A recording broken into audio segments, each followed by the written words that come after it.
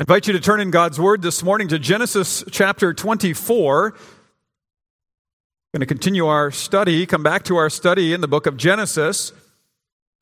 Genesis 24, found on page 17 in the Bibles there in front of you.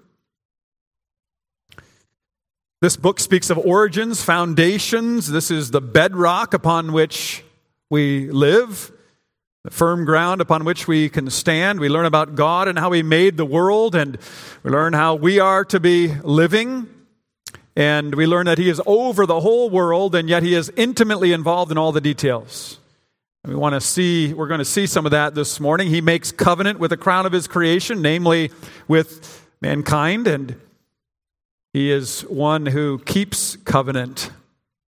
Well, for background, since it's been a while since we've been in Genesis, I'm just going to look at verses 16 through 23 in summary. Genesis 16, we read that after 10 years in the promised land, Abram and Sarai had no child, and so Sarai gave her maidservant Hagar to Abram to have a child by her, and she conceived, and Sarai was upset about that and mistreated her, and Hagar ran away, and the Lord came and found her there in the wilderness, called her to return. She returned and lived with Abram and Sarai and gave birth to a son, Ishmael.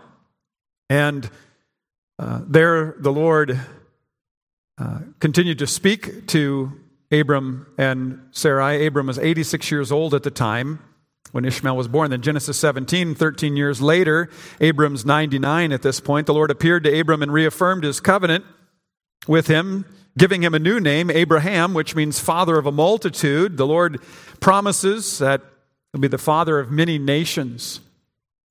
And He reaffirms that he and his wife, Sarah, would have a son. Genesis 18, the Lord's promise of a son is there, and the warning of judgment upon those outside the son, Sodom and Gomorrah being the focal point there of that 18th chapter of Genesis. Those in the Son are blessed, and those outside of the Son are under condemnation, under judgment. Genesis 19, God rescues Lot and his family from Sodom because of their connection with Abraham, and yet in that family there is a mixed multitude, some who persevere and some who will not. Genesis 20 tells us that Abraham's obedience is not perfect. He is seen lying there in chapter 20, and yet the Lord protects him as He swore to keep Abraham and his family, so He protected him, showing grace to him. Genesis 21 and 22, the Lord enables Sarah to conceive and give birth to a son at age 90, and then the Lord tests Abraham and says, "Take your son, your only son, and offer him on the mountain that I will show you." And Abraham gets up and he obeys and he goes, and the angel of the Lord keeps him from sacrificing his son, and a substitute is provided. A ram in the thicket, as we remember from Genesis 22, is provided and offered to the Lord. The angel of the Lord appears again to Abraham and assures him that he will be blessed, and through his offspring, all the nations of the earth, all different backgrounds, would be blessed. And chapter 23 records the death of Abraham's wife, Sarah. And then we come to our passage this morning, Genesis 24, where I invite you to turn your attention now. As we read from this, the holy word of God. Now Abraham was old, well advanced in years, and the Lord had blessed Abraham in all things. And Abraham said to his servant, the oldest of his household, who had charge of all that he had, "Put your hand under my thigh, that I may make you swear by the Lord, the God of heaven and the God of the earth, that you will not take a wife for my son from the daughters of the Canaanites among whom I dwell, but will go to my country and to my kindred and take a wife for my son Isaac." The servant said to him, "Perhaps the woman may not be willing to follow me to this land. Must I then take your son back to the land from which you came?" Abraham said to him, "See to it that you do not take my son back there. The Lord, the God of heaven, who took me from my father's house and from the land of my kindred, and who spoke to me and swore to me, 'To your offspring I will give this land,' He will send His angel before you, and you shall take a wife for my son from there. But if the woman is not willing to follow you, then you will be free from this oath of mine. Only you must not take my son back there." So the servant put his hand under the thigh of Abraham, his master, and swore to him concerning this matter. Then the servant took 10 of his master's camels and departed, taking all sorts of choice gifts from his master, and he rose and went to Mesopotamia, to the city of Nahor. And he made the camels kneel down outside the city by the well of water at the time of evening, the time when women go out to draw water. And he said, O Lord, God of my master Abraham, please grant me success today and show steadfast love to my master Abraham. Behold, I am standing by the spring of water, and the daughters of the men of the city are coming out to draw water. Let the young woman to whom I shall say, please let down your jar that I may drink, and who shall say, drink, and I will water your camels, let her be the one whom you have appointed for your servant Isaac. By this I shall know that you have shown steadfast love to my master. Before he had finished speaking, behold, Rebekah, who was born to Bethuel, the son of Milcah, the wife of Nahor, Abraham's brother, came out with her water jar on her shoulder. The young woman was very attractive in appearance, a maiden whom no man had known. She went down to the spring and filled her jar and came up. Then the servant ran to meet her and said, please, give me a little water to drink from your jar. She said, drink, my lord. And she quickly let down her jar upon her hand and gave him a drink. When she had finished giving him a drink, she said, I will draw water for your camels also until they have finished drinking. So she quickly emptied her jar into the trough and ran ahead to the well to draw water, and she drew for all his camels. The man gazed at her in silence to learn whether the Lord had prospered his journey or not. When the camels had finished drinking, the man took a gold ring weighing a half shekel and 2 bracelets of her arms weighing 10 gold shekels and said, please tell me whose daughter you are. Is there room in your father's house for us to spend the night? She said to him, I am the daughter of Bethuel, the son of Milcah, whom she bore to Nahor. She added, we have plenty of both straw and fodder and room to spend the night. And the man bowed his head and worshipped the Lord and said, blessed be the Lord, the God of my master Abraham, who has not forsaken his steadfast love and his faithfulness toward my master. As for me, the Lord has led me in the way to the house of my master's kinsman. And the young woman ran and told her mother's household about these things. Rebekah had a brother whose name was Laban. Laban ran out toward the man to the spring. As soon as he saw the ring and the bracelets on his sister's arms and heard the words of Rebekah, his sister, thus the man spoke to me, he went to the man. And behold, he was standing by the camels at the spring. He said, come in, O blessed of the Lord. Why do you stand outside? For I've prepared the house and a place for the camels. So the man came to the house and unharnessed the camels and gave straw and fodder to the camels, and there was water to wash his feet and the feet of the men who were with him. Then food was set before him to eat, but he said, I will not eat until I have said what I have to say. So he said, speak on. So he said, I am Abraham's servant. The Lord has greatly blessed my master, and he has become great. He has given him flocks and herds, silver and gold, male servants and female servants, camels and donkeys. And Sarah, my master's wife, bore a son to my master when she was old. And to him he has given all that he has. Now here I'm going to take a break. We're going to move down to verse 49. But in the interim, the servant retells what's taken place and how he worshiped the Lord because the Lord answered him.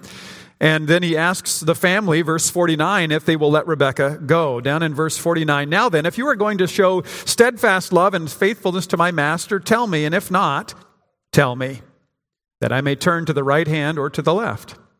Then Laban and Bethuel answered and said, the thing has come from the Lord. We cannot speak to you bad or good. Behold, Rebekah is before you. Take her and go, and let her be the wife of your master's son, as the Lord has spoken.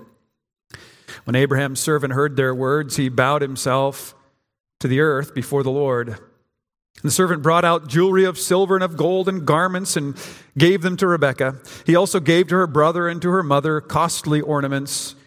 And he and the men who were with him ate and drank, and they spent the night there. When they arose in the morning, he said, send me away to my master.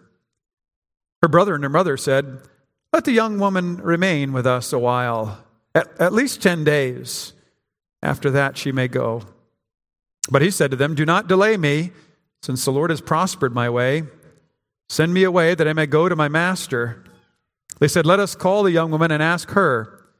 And they called Rebekah and said to her, "Will you go with this man?" She said, "I will go." So they sent away Rebekah, their sister, and her nurse, and Abraham's servant and his men, and they blessed Rebekah and said to her, "Our sister, may you become thousands of 10,000s, and may your offspring possess the gate of those who hate him."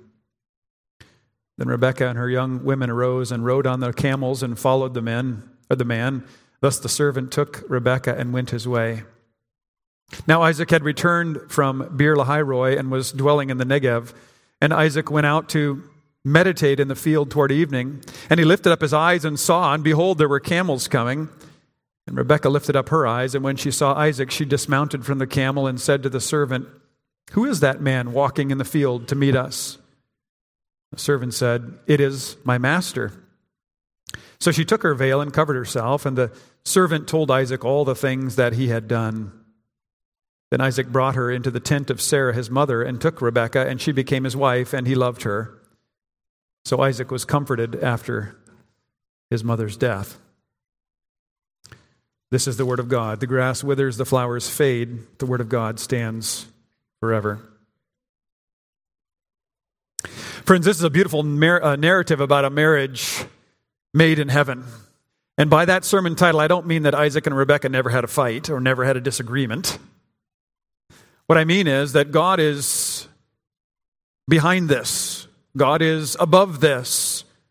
God is showing his steadfast love to his people and his intimate involvement in their lives. The key word, I believe, in this section of Scripture is steadfast love, chesed. We see it numerous times in verses 12 and 14 and 27, and then again in verse 49, where the Lord speaks, or the Lord through his word speaks of that importance of steadfast love. Behind the scenes is a personal God who exercises steadfast love toward all his creation and toward his people. It's true that the Lord of the heavens and the earth has no need of anything. Paul says that in Acts 17, right? When he's speaking to those on Mars Hill, he says to them, "The Lord is not like these gods that you serve. He has no need of anything from you. Indeed, he's over all creation. And he's calling all to turn to him, to repent and to believe." God made all things because it pleased him to do so. He made man, not because he was lonely, but because he was pleased to do so, and so that they might delight in him, might delight in his glory. And today we look at his glorious work, both morning and evening. We'll look at it again tonight, his incomprehensibility, in his powerful way. The Lord works out his ways. This morning, I want to look with you at God's care over all the details, including and especially in the lives of his people. God's called Abraham out of all the nations to be the father of many nations. He called him out to act in obedience to his commands. There's an interplay between God's sovereignty and man's responsibility as we see it here, but also throughout all of Scripture. God says, yes, I am sovereign, but I am also calling you to be responsible, to be obedient. God draws people to himself and sets before all people his commands that they might know the way of life. Obedience to God is the only way to life. Now, Abraham did not do that perfectly, but through his life, he learned how important it was to obey God. He learned that apart from God, trouble is close at hand. His lie in chapter 20 nearly led to the end of that promise that God had given him to have a child with Sarah.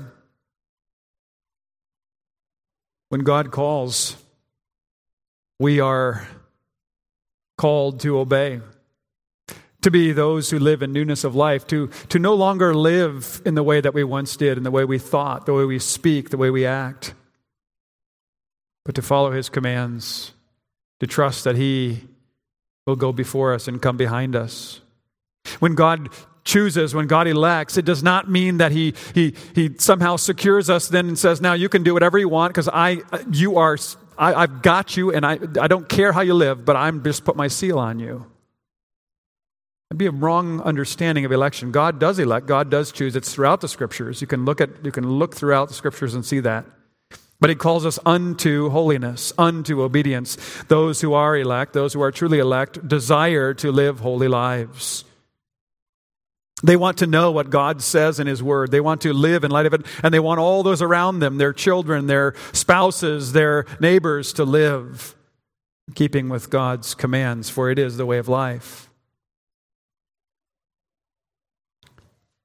One who is truly elect longs to be washed. Isn't that how it's spoken of in Ephesians 5? The husband washes his wife with the Word, the bridegroom washing the bride with the Word. We look back at our baptism, see how God must wash our sins away, how God must change us from the inside to live for Him.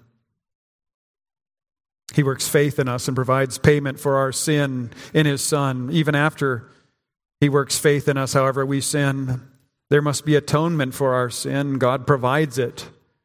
And God's children recognize that salvation is by grace alone, and yet, nevertheless, seek to live for the Lord out of gratitude, out of a desire to show their love to God for His grace, for His covenant mercies.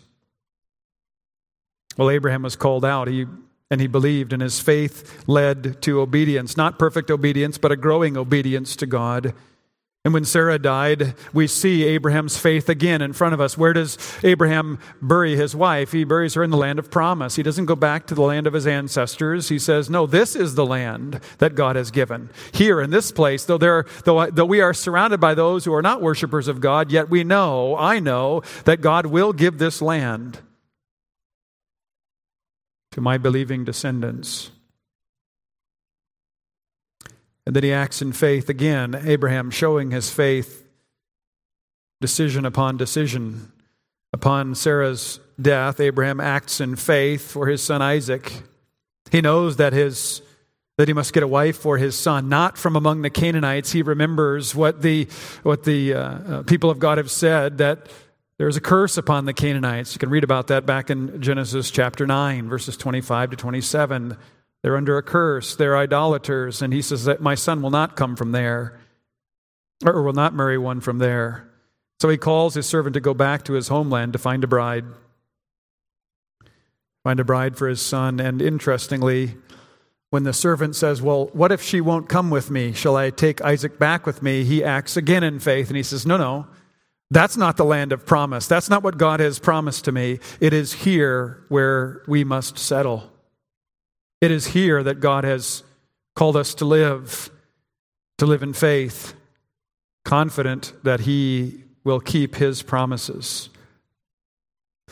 Think about that for yourselves, where you live, the place where you live. Why are you where you are? Because God has put you there in this time and in these places. Again, we could just think of Paul's words in Acts 17. He says that very thing. God puts people in particular places in particular times so that we might be witnesses. Those who trust God, walking by faith, knowing that God will lead. And so Abraham obeys. And he says, no, don't take my son back to the land that I've come from. Bring the one you will find, the wife for my son, and bring her here. We haven't moved to another land, but change has come all around us. Attitudes are changing. Culture is changing. Some have called this a strange new world. Well, it's not new in the sense that sin is not new. Rebellion is not new. But it might be a bit different than what we have experienced in decades past, generations past. God calls us to live here, to obey His word here. His sovereignty does not negate our call to think upon His word and to live according to it. To review God's commands each and every day, to live them out each and every day, to remember His promises and not to fear, to trust not in your own understanding, but in all your ways to acknowledge Him, and He will direct your paths. That's how He wants us to live, wherever we are, at whatever time. Just let me be clear about what I'm trying to say. No one should think that God is sovereign, so he'll fix things if I just compromise here and there. It's his job to kind of work this all out. He's sovereign. He knows how hard life is down here. Jesus was in the flesh. Oh, wait. He did come to earth. And he did not sin, but he trusted his Father. In fact, he entrusted himself to his Father and was obedient in all things. And God is now working that in you and in me, that he might be glorified. God's sovereignty does not mean, well, you can live however you want and he'll fix it. Well, he does redeem us, doesn't he? He does turn us away from sin, calling us out of the sin that we commit. But we must not put God to the test by sinful disobedience. We're to obey his word, to make good decisions about where our children are educated, to teach them at home, to discuss why we do what we do using the Word of God to guide. I was thinking about that this week. We had a discussion around the breakfast table. We had just looked at, the kids had just looked at the basketball playoffs from the night before, all the highlights and the lowlights, whatever you want to say, and they were not acting the way, these players were not acting the way they should have been acting towards each other, reckless and wild and showing what their priorities were. And it was all about winning. They didn't care about the other team. They cared about winning, and they were going to do whatever it took to win. And there was some sort of accolades put upon them because they had played so hard and they were doing whatever it took. Just very interesting as we're talking about this. And then for devotions that morning, we read Colossians chapter 3. And it says this: as God's chosen ones, holy and dearly loved, put on compassion, kindness, humility, meekness, and patience. Above all, put on love, which binds everything together. It was a moment where the Word spoke into the moment. This is how the world is acting, and this is how God wants us to live. And you could multiply the examples, I'm sure. And I hope that you do that in your homes, where you see something in the world and you say, well, now what does God have to say about that? Are these things synchronized, or is there a clear antithesis, a clear opposition here? One area where God speaks clearly is in marriage. Abraham knew how important this was. He wanted Isaac to begin well and to end well. And he acted obediently even as God worked sovereignly behind the scenes by calling his servant to go to his homeland and find a wife for his son. And as the servant goes, he acknowledges, or he shows what he has seen in his master Abraham. For as he comes into the land, what does he do? He bathes the whole process in prayer. As he comes and he places himself where he believes he should be, he bathes the whole process in prayer. That is so important. Be prayerful, people of God, in all that you do. Be prayerful. Praying continually. Whenever you confront something, whenever you're making decisions, the scriptures are very clear. Be prayerful, asking God for wisdom. Use biblical measure. We see him being prayerful. We see him using biblical measure here. He uses good sense as he looks for a wife for Isaac. He asks the Lord to lead him to a compassionate and gracious woman. We see that in verse 14.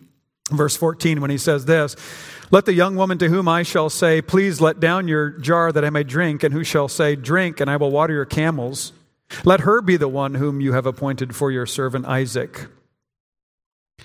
He's looking for someone who's compassionate, who's caring. So there are two elements right there, people, for you as you think about spouses. We're not going to get too terribly specific, break it down any more than that, but be prayerful and be wise, using biblical measure. What guidelines do you have as you look for a spouse? Do you look for a godly man to be your husband? Are you looking for a compassionate woman to be your wife? What are your guidelines? Yes, God is sovereign, and you can Just say, well, it's just going to happen if there's the first person I see. That must be the one God has for me because that's the first one that came through the door. No, that's not how we live. That's not how we act. Or, well, we can talk about the same things. We have similar interests. We both like to fish, or we both like to shop, no. That's not what governs and guides. I say to those who've had their children baptized today, what will you teach your children concerning marriage? What godly examples will you set before them? Say, well, Pastor, it's a few years from now. Yeah, but now's the time. You start now. You start when they're young, setting godly example, giving godly teaching them God's commands and not just saying, well, they'll figure it out. It'll just kind of click. No, we are those who recognize God's sovereignty, yes, but are also listening and looking for His leading.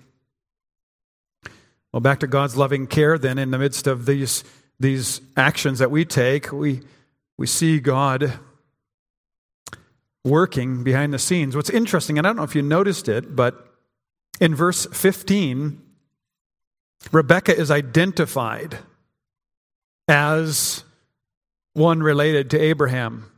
And I don't know if you recognize this, but the servant doesn't know this yet.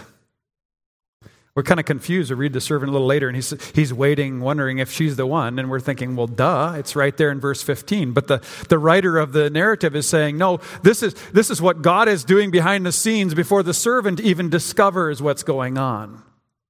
The servant doesn't know. He doesn't know that this is Rebekah, born to Bethuel, son of Milcah, the wife of Nahor, Abraham's brother. He doesn't know that. Well, that brings interesting application, I think, to us. God is directing all the events, and yet we are to act according to what He has said, that we might see Him in our lives. We must pray. We must act wisely, discerningly. And then we should marvel when we see God's love in our lives and say, He was there all along, working, directing, guiding.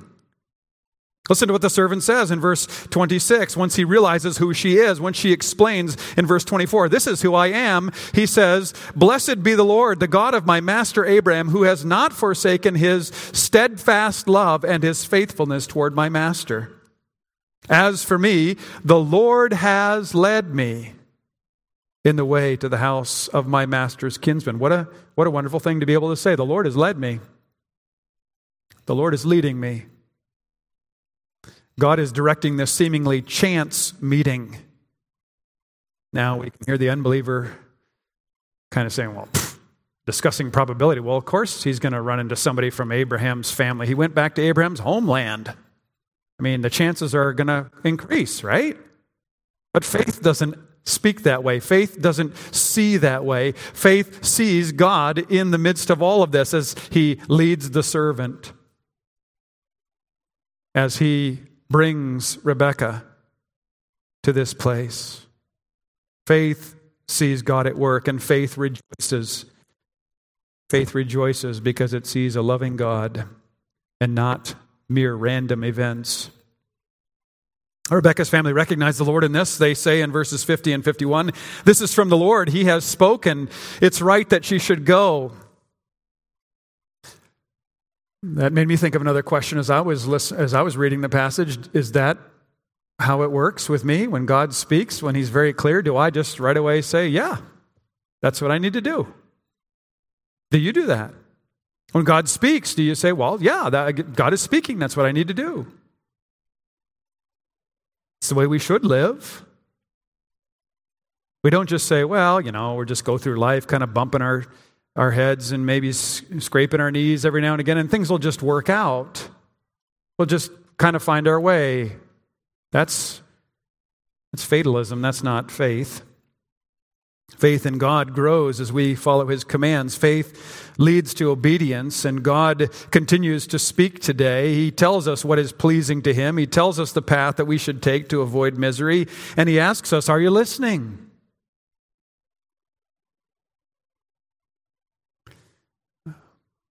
The family hears the servant's account, They're ready to let her go, and then they hesitate. Verses 55 and 56, they hesitate to let Rebekah go, and they decide, well, we should ask Rebekah what she wants to do. And so they ask her, will you go? And she says, I will. That's the wonderful response of the one submitted to the Word of God. God speaks, I respond, I will. We heard it in the vows taken this morning. Will you teach? Will you guide? Will you lead? And the parents said, we will.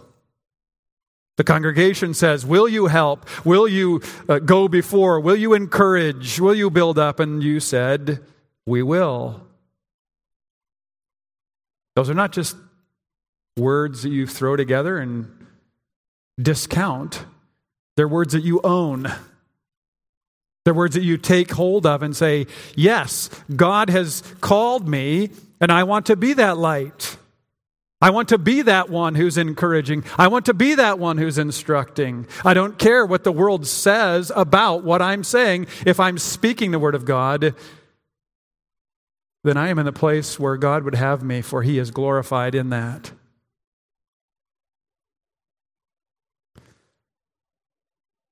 Remember, Genesis teaches origins and foundations. We learn about God and we learn about what He expects of us, and we are to respond in faith and loving obedience to His Word. He expects obedience. Rebekah returns with a servant, and Isaac and Rebekah become husband and wife. This is a beautiful love story, but there's something more that we need to see before we end, and that is, secondly, the Lord lovingly leads His people to eternal life. It's been noted by many the parallels in this engagement with the life of Christ and the church. We marvel at God's steadfast love to the church, to His people in Christ. God did not send just any old servant to earth. He sent His own Son, His only Son, to lay down His life for His bride.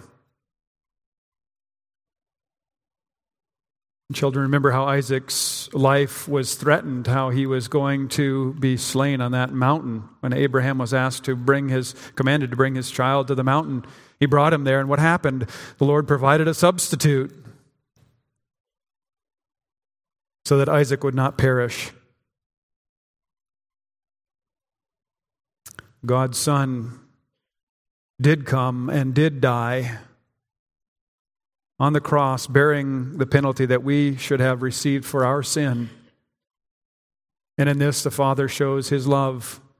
For there's agreement here. This is God's love being poured out. This is not God's strange notion of wanting to just inflict harm. He says, this is the only way for my people to be brought near, to be rescued from their sin, from death, is that my perfect Son would take on flesh and bear their curse, so that those who believe in Him might be reckoned righteous and become children of God and the bride of Christ. As Paul says, I have betrothed you to one husband, Christ.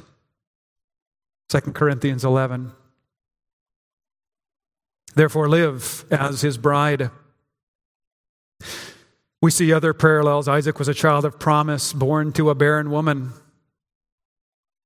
Miraculous birth. This pointed forward to the promised child to come, who would also be conceived miraculously through the power of the Holy Spirit in order to offer life to the world. Son of God has become Savior and bridegroom. The church is His bride, whom He calls out of the nations to join the family of faith. And there must be no hesitancy to go to this bridegroom, where He rescues us from our sojourn on earth. He rescues us from our spiritual wanderings. Can you imagine Rebekah's life? It must not have been all that terribly exciting, going to the well, getting water for the camels, going home, preparing the meals, going to the well, watering the camels, coming home. And sometimes you think, that's kind of how I feel. My life just seems kind of, But do not forget that your loving Heavenly Father has placed you where He has placed you in your time in life, in that particular location, because He is training and teaching you so that you might serve Him and others. This is a noble calling given to the crown of his creation, namely to humanity.